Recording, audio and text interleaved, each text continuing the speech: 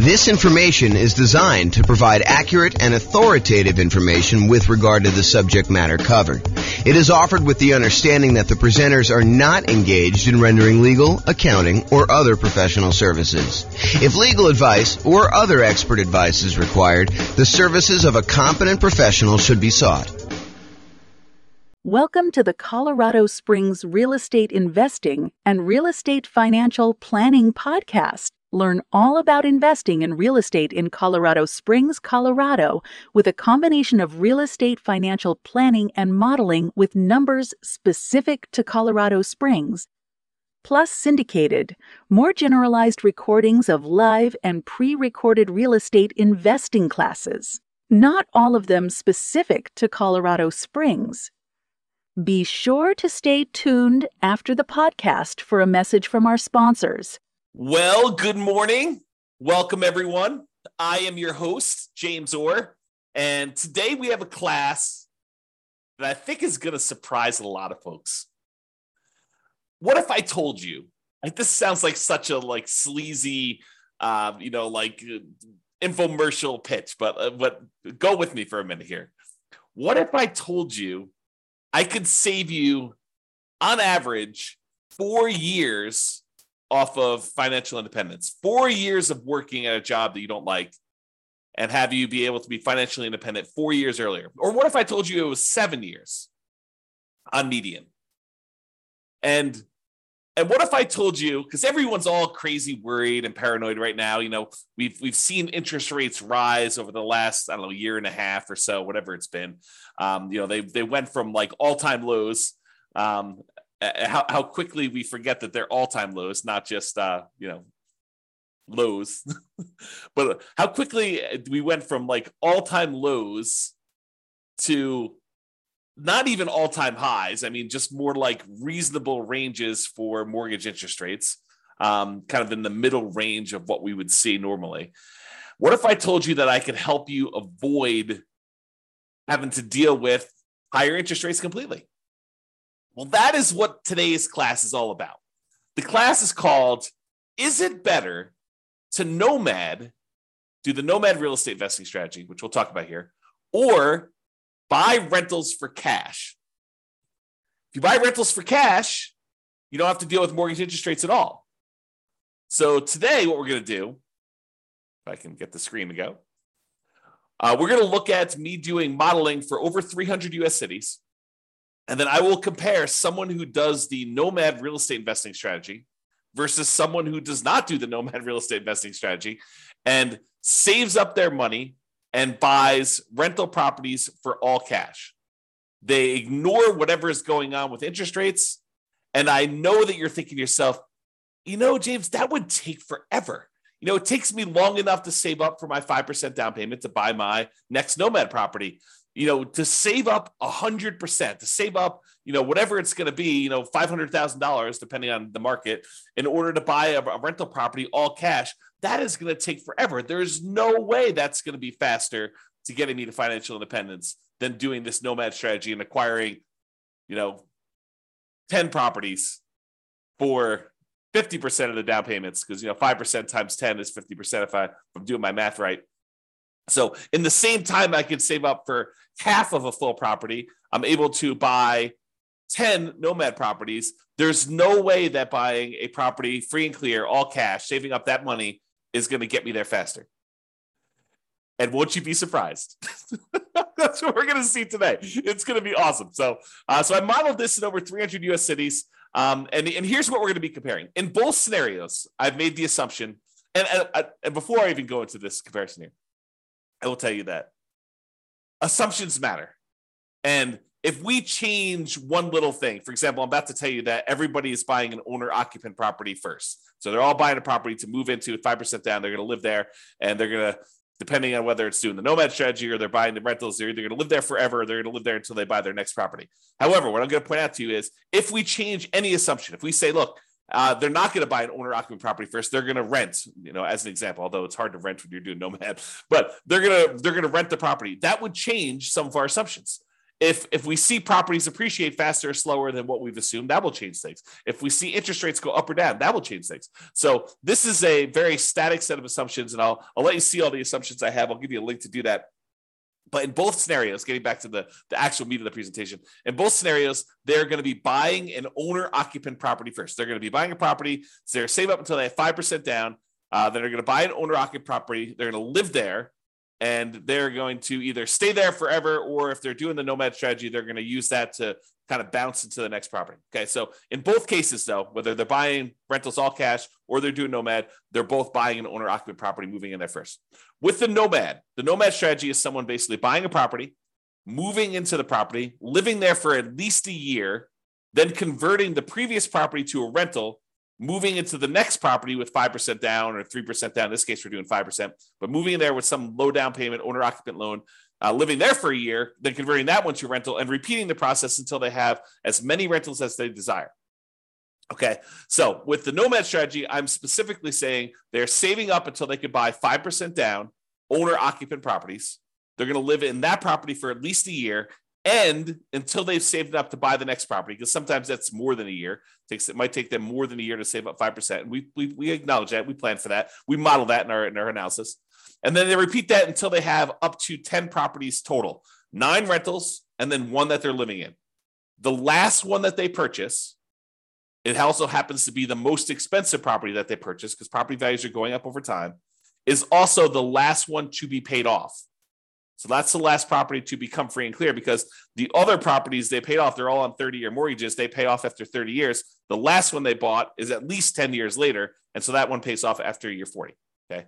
They buy the next property when they've saved enough for down payment, plus closing costs, plus 6 months of reserves for personal expenses, plus 6 months of reserves on any properties they already own to that point, and the property they're about to buy. And they can qualify for the loan based on a 45% debt to income ratio.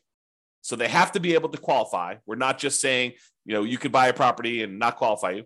And you need to have the down payment, you need to have the closing costs, you need to have the reserves. The only thing more conservative I probably could have done is to say you need to have any negative cash flow saved up, which we're not going to go over here, but that is probably a more conservative thing for us to do. Okay, so that's what the Nomad people are doing. The buying rentals for cash people, they're going to buy an owner-occupant property. They're going to move in there. They're going to live there forever. Then they're going to save up until they buy properties for all cash with closing costs and reserves. They're not getting any loans at all except for their initial owner-occupant purchase where they move in. And they're going to buy up to 9 rentals this way. Although I will tell you, because you have free and clear properties, and the cash flow on a free and clear property is so much better than buying a property with little down or even regular 20%, 25% down, you need a lot fewer of these in order to qualify to be financially independent. Okay. If you want to see my detailed modeling of all this stuff and be able to kind of mouse over on the charts and see my assumptions and drill down to stuff or see any updates, because if I change any of the numbers, those numbers will change. You can go to the link on the page. I'll put that in the show notes if you're listening to this on the podcast as well. That way you can click through and watch it. Okay. So one of the things we're going to measure is how long it takes them to be financially independent. The other thing we're going to measure is what their net worth is at year 40. So we're going to arbitrarily pick year 40 and say at year 40, what's their net worth? And also how many months or years it takes for them to be financially independent. And so I should probably define for you what financially independent means to me so that you understand what the math is. So they're financially independent when the income from their investments exceeds their expenses. And each city has its own expenses. If you live in a more expensive city, you make more money, so your savings rate is higher. I mean, the dollar amount you're saving, it changes based on what city you're in. Still the same percentage. But then the amount of money you make in different markets changes because the prices of properties in those markets change as well. So in order for you to be financially independent, though, you need to overcome whatever that income is. You need to replace the income you were making in that city. So more expensive markets, they may make more money, but they also have a higher threshold, a higher bar in order to be financially independent. Okay, so in order to replace that income, it needs to come from these 5 sources. So there's 5 ones that we're really not doing anything with in this particular modeling, but do come into play. So any passive income from Social Security, any passive income from any annuities that they might buy, and any passive income from any pensions. We're not doing any modeling with that. We're really primarily focused in on 2 sources of income for the modeling that we're doing, but those other 3 would normally count in order to see if somebody were financially independent. The 2 that we're primarily focusing on is the net positive cash flow from any rental properties. So you take all the income they're getting from their rental properties and you subtract out all the expenses they have on that property, vacancy, principal and interest payments from their mortgage if they have one. Some of these guys are buying free and clear. Any property taxes. If they have PMI, which they will if they're buying 5% down, they have PMI payments until that drops off. Any property insurance payments they're making on that, any maintenance on the properties, and any property management, although they're managing the properties themselves in this particular modeling. Okay, so any net positive cash flow, all the income minus all the expenses. And in addition to that, if they have extra money left over, if they basically have money sitting in a stock market account earning, whatever the stock market account is earning, they take that amount of money and they multiply that by what we refer to as a safe withdrawal rate. The most common one, and I think the one we're using in this case is probably 4%.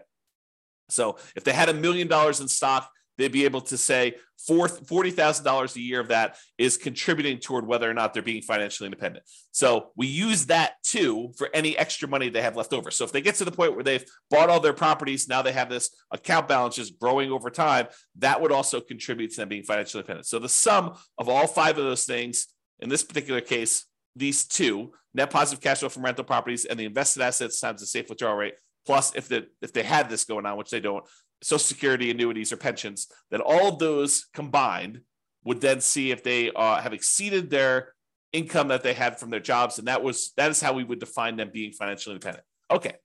So my assumptions, each city's modeling uses their median, essentially, home price and estimated rents on what the median home price in that market would be. Now, we did not apply any of our optimization strategies. We didn't apply any of the 88 strategies that we have to improve cash flow on rentals. So this is not like, hey, if you really optimize everything, then this is what it would be. This is sort of like any investor could come in and achieve these results. That's sort of what I'm looking to do here. It's not like you're buying exceptional properties. It's not like you're trying to maximize the income and minimize your expenses on your rental and applying those 88 strategies to do that. This is really just generic median income coming in. As I mentioned before, the job income does vary based on the city so that they can afford a property in that marketplace. If I said everybody makes $5,000 a month and they tried to buy a property in California, good luck. They would never buy a property because they never qualify with that 45% debt to income. So I had to adjust incomes when I modeled different markets to say, look, someone in California obviously makes more than someone in, I don't know, let's say Mobile, Alabama, which has a lower price property than California does. So in cities where they have higher income, they need more passive income, more investment income, more rental income to be considered financially independent. So to those who more is given, more is expected in order for them to be financially independent. It's another way of thinking about that. We do start everybody with just enough for a down payment to buy a 5% down owner-occupant property with closing costs. So about 7% of the property prices in that market. I set a threshold at the bottom to be at least 10K, which I'm not even sure anyone hits the minimum. But they are buying an owner-occupant property in both scenarios, whether they're doing Nomad or whether they're buying all cash. Now realize though, with Nomad, they keep moving out of it into their next owner-occupant property. When they're buying properties for cash, they live in that first property forever. And this may actually come into play because if they actually pay off their owner-occupant property, the amount that they need in expenses actually goes down. And so the amount that they need to be considered financially independent actually goes down because they no longer need to have that mortgage payment in order to be considered financially independent, which is interesting. And may come into play because with the Nomad one, that's 10 years later at least, right? Once they bought their last owner-occupant property. With the buying properties for cash, they bought that property early on, and so that property gets paid off after 30 years. Interest rates. Here's my assumptions for interest rates. When buying an owner-occupant property, we're assuming they're getting a 6.5% owner-occupant interest rate with 5% down. And in addition to that, it does have private mortgage insurance. That private mortgage insurance is the insurance you pay because you didn't put 20% down to protect the lender in case you default. That's what PMI is, private mortgage insurance. Now, if they were buying rentals, which they're not, right? They're buying owner-occupant properties. But if they were buying rentals, then they're paying cash for the other strategy. Rental interest rate, I've made the assumption, would be 7% for non-owner-occupant, 20% down, and that would not have PMI because you're putting 20% down in that case. But again, we're not using that number because they're buying properties for cash. Okay. I also assume that they're earning 7% per year in the stock market as their rate of return there. And I modeled this out for 100 years. I used to model it out for shorter, but I started doing 100 because sometimes they'd be financially independent right after I stopped my modeling. And I was like, look, we'll just do 100 years and see what it looks like for all those. If you want to see my assumptions for any of these, go to realestatefinancialplanner.com/model, MODEL, and you'll be able to see like every different city, a whole bunch of analysis for like all the cities at once, but then you can drill down into any given city and see what my actual modeling is for that particular case, whether they're doing Nomad or buying properties for cash or whatever they're doing there. All right, so here we go. This is it. When do they achieve financial independence?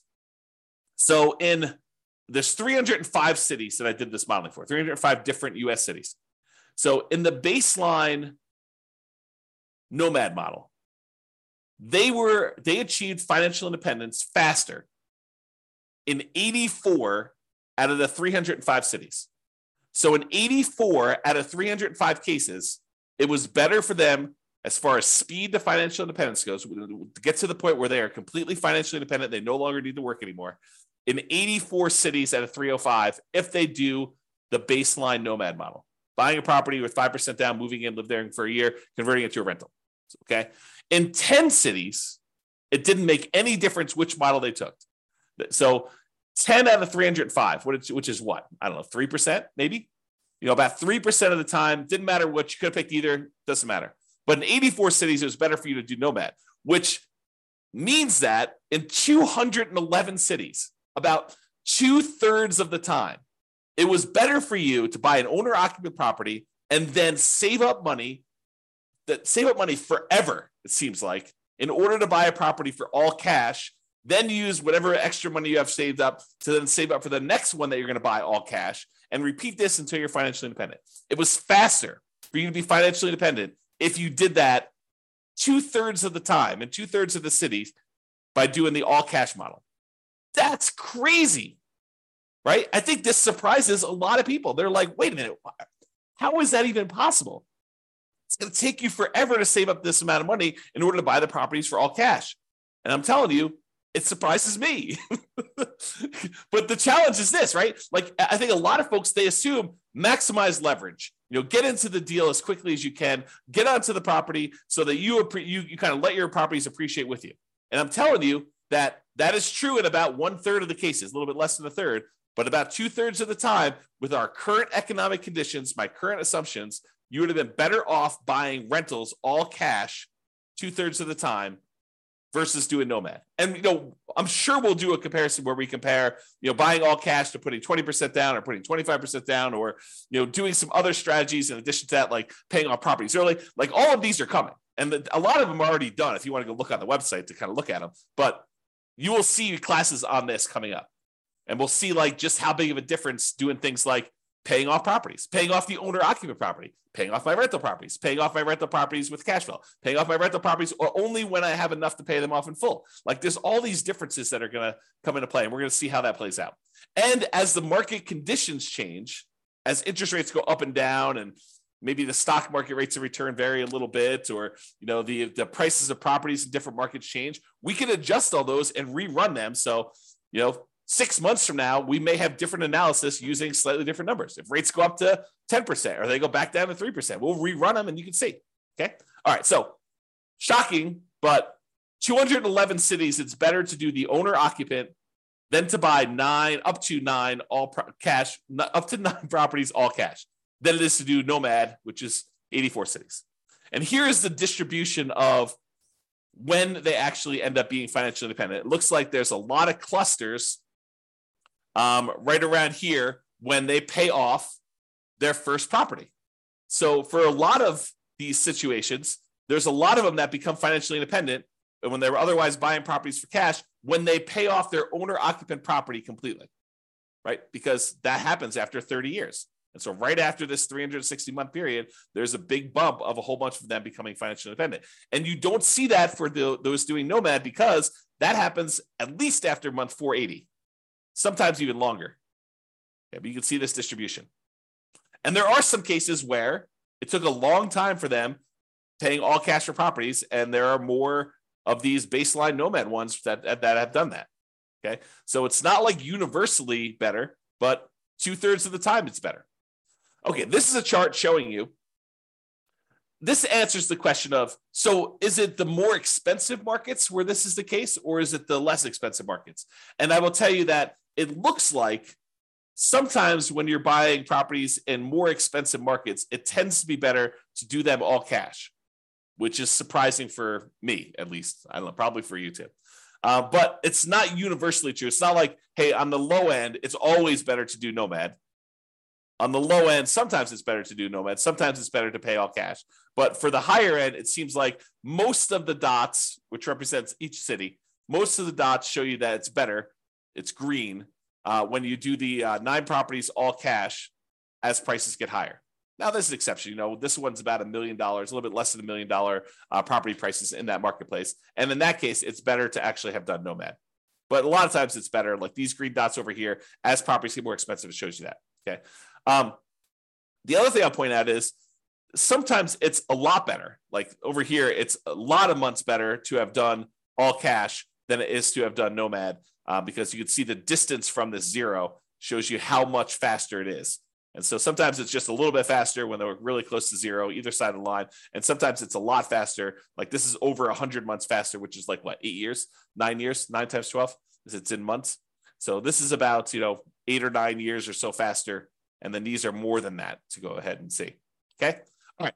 So now we talked about speed to financial independence. You're like, okay, maybe in some cases it might be faster to do all cash, but what about net worth? If you're buying all these rental properties with 5% down, you're highly leveraged. Surely net worth has got to be better when you're doing the Nomad strategy because you're buying properties, you're leveraged, your net worth is growing. And so what is net worth at year 40? It's kind of our arbitrary cutoff. We could do charts for all the net worth throughout the whole time, but we're basically picking year 40 to compare.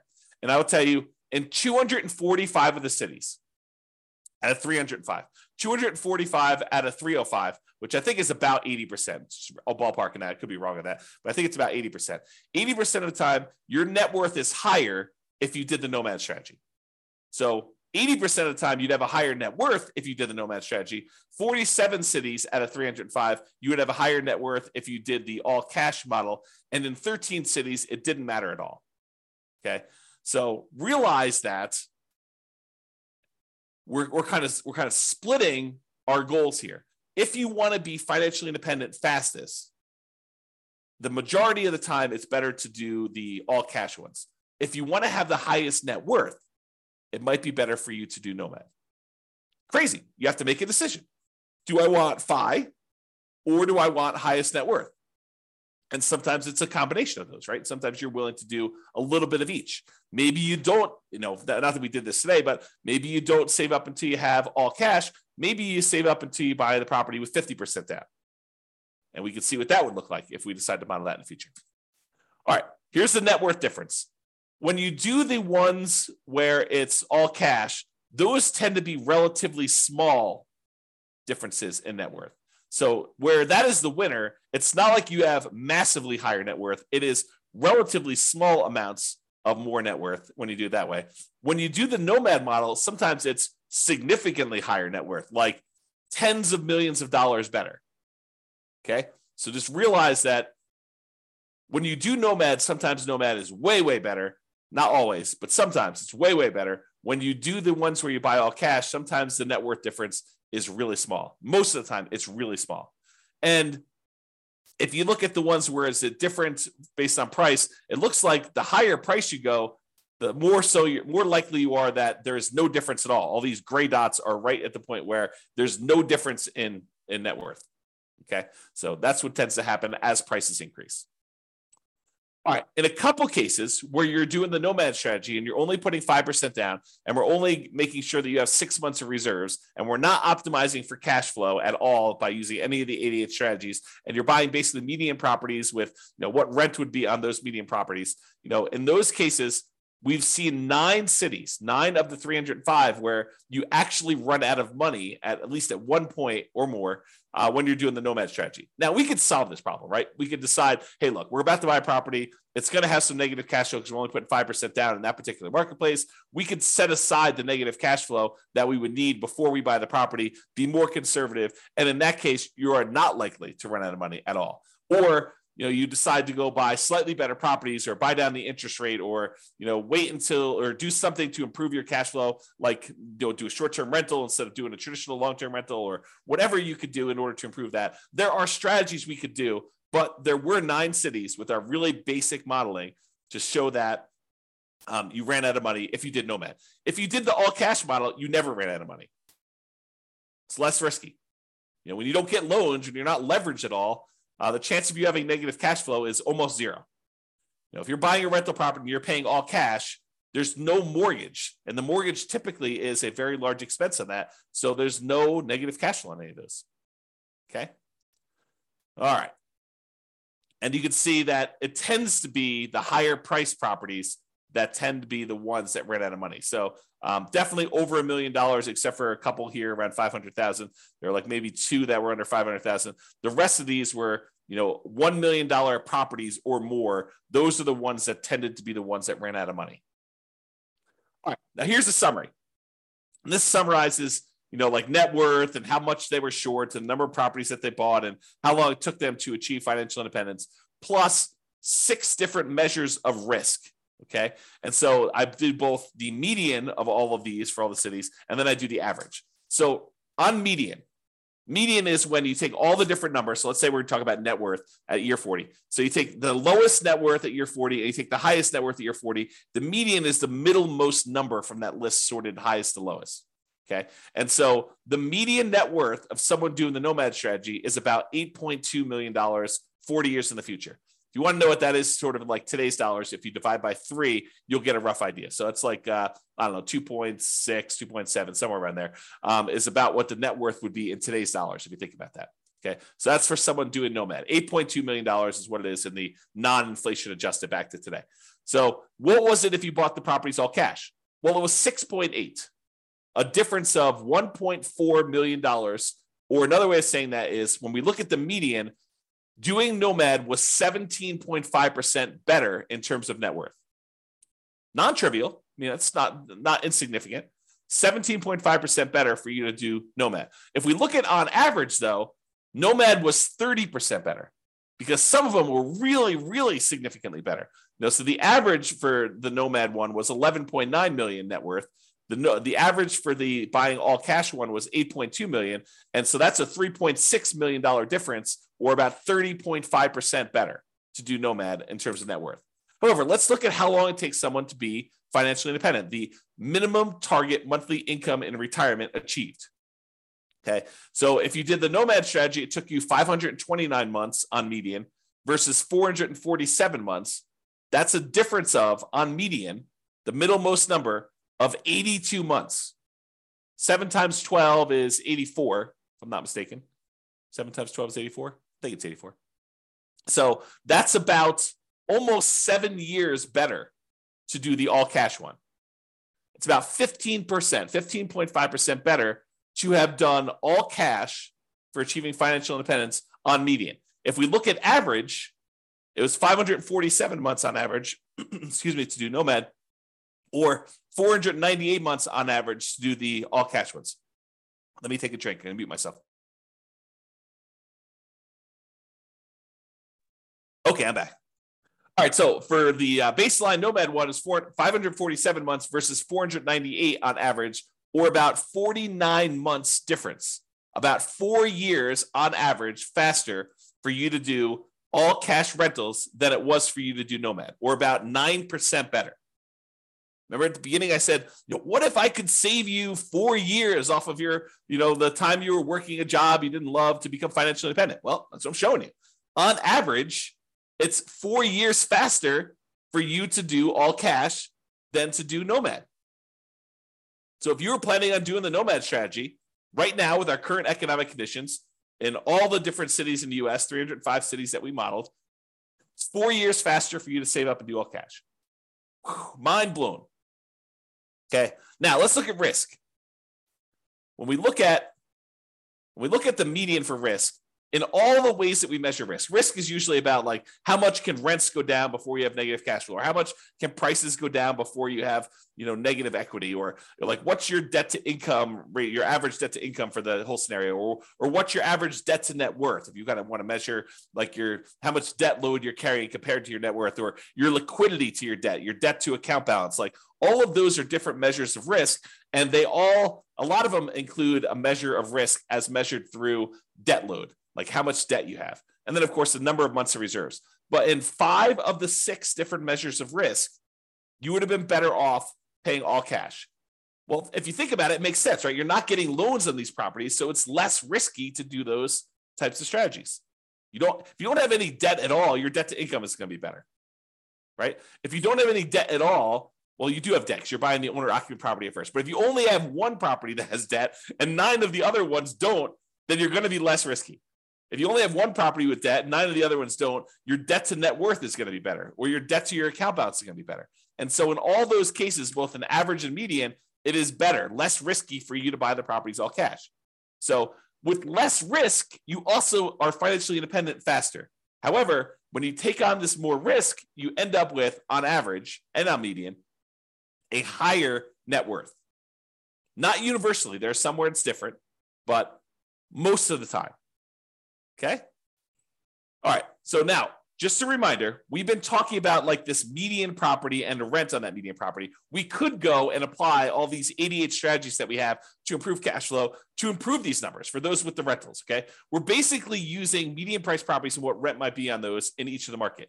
You, as an individual, should be able to choose and do better than what I've talked about. And I do model some of those improvements and the impact and some of the other things we're doing where, I'm saying you're getting better rent or buying at a discount, or, you're buying a slightly different price property or whatever. Now, if you are an expert in your local market and you want to help me improve the kind of numbers I'm modeling in your local market, please do reach out via email and I can update the numbers in our database, rerun all the scenarios, and get updated versions of both the individual cities analysis and also the aggregate analysis we've done on all 305 cities. So, just reach out to me and kind of tell me, hey, look, James, your numbers you're using for whatever market you're in that you're an expert at are slightly off. They're slightly higher. Be nice, by the way. But they're slightly higher than what they should be, or they're slightly lower than what they should be. I'm not looking for like the best case of, well, I did this deal 3 years ago and it was amazing, and so we should use that for the modeling. No, what I want to use is numbers that any real estate investor could go in and achieve. I don't want to set this bar and say, the top 5% of investors in that market who are just like destroying it, they're crushing it, they're doing like most amazing that they possibly can. I don't want to use those numbers because it's unrealistic for others to achieve that. So I want to use the numbers that any real estate investor that goes into that market could use and realistically achieve. But if you want to come help me and do those numbers, great, let's do those. Let's improve the numbers. We'll do the analysis again for all the different models we've done for your city. And then it'll also update automatically and all the aggregate stuff. So if you are, reach out and do that. Now, when you're doing the Nomad strategy, where you're buying a property, 5% down, you're moving into the property, you're living there for at least a year, you must be buying properties in that local market. But when we're buying properties all cash, or we're buying properties even with 20% down or 25% down or 15% down, non-owner occupant investment properties, and we're not moving into them, we technically don't need to be buying in those same marketplaces, right? If you live in a really expensive market where the economics of buying rentals are really hard to make work, like you're buying properties where the rent is really low compared to what the price is, and you can't make them cash flow, you don't have to buy in that same market where you live. You could say, why don't I go to another market that has better cash flow economics and buy those properties elsewhere? So if you're doing Nomad, you have to, by definition, do it in your local market, unless you're willing to move markets, and then you're not doing it in that market anyway. But if you're doing it in your local market because you're doing Nomad, you have to be buying properties because you're moving in and living there. If you're doing any other strategy where you're buying investment properties, non-owner occupant properties, all cash, 20% down, 25% down, 15% down, 50% down, 75% down, doesn't really matter. You can buy in better markets and improve your cash flow. So it should be better than what we're even showing. Okay. So I just wanted to point that out as an obvious point, but hopefully it's obvious to you. All right. So in conclusion, in our current market conditions, current price, current interest rates, current rents, in 305 US markets, using what I would consider to be less than ideal median price to rent properties, buying properties all cash tends to outperform the Nomad strategy for speed to financial independence and lowering of risk. However, you tend to have a higher net worth when you do the Nomad strategy. So your standard of living, another way of saying this is your standard of living in retirement will probably be higher when you do the Nomad strategy. The market does matter though. In some markets, it's better to buy all cash, and in others, it's better to Nomad. Generally, getting loans, especially 5% down, high loan to value, tends to be riskier whenever we measure risk with debt. So it's best if you look at your specific market and apply as many of the 88 cash flow improving strategies as practically possible to improve on your own implementation. And you can go to realestatefinancialplanner.com/model to drill down into your own city and see this. That's all I got. Hope you enjoyed it. Hope my kind of like sleazy sales pitch of what if I could show you a way to not be working for 4 more years? I mean, I do feel that's true, but I also feel like it just sounds sleazy, right? So I hope, though, that motivated you and you were intrigued, as I was, with this particular modeling of the real estate investing stuff. So this has been James Orr. Have a great day, everybody. Bye-bye for now. With home prices up, mortgage interest rates up, and rents up, but not quite enough to counteract the higher prices and interest rates, cash flow on rental properties in Colorado Springs is harder than ever. Book a call with the Real Estate Financial Planner to apply our proprietary 88 strategies to improve cash flow on your rentals. See the show notes for a link to schedule your call and improve your cash flow today. If you're a real estate agent, lender, or professional in Colorado Springs that wants to help our real estate investor listeners, consider reaching out to learn about collaboration opportunities with this podcast. We'd love to add more value to our listeners by having you assist our investors buy, sell, and finance their real estate investments. See the show notes to schedule a call to discuss collaboration opportunities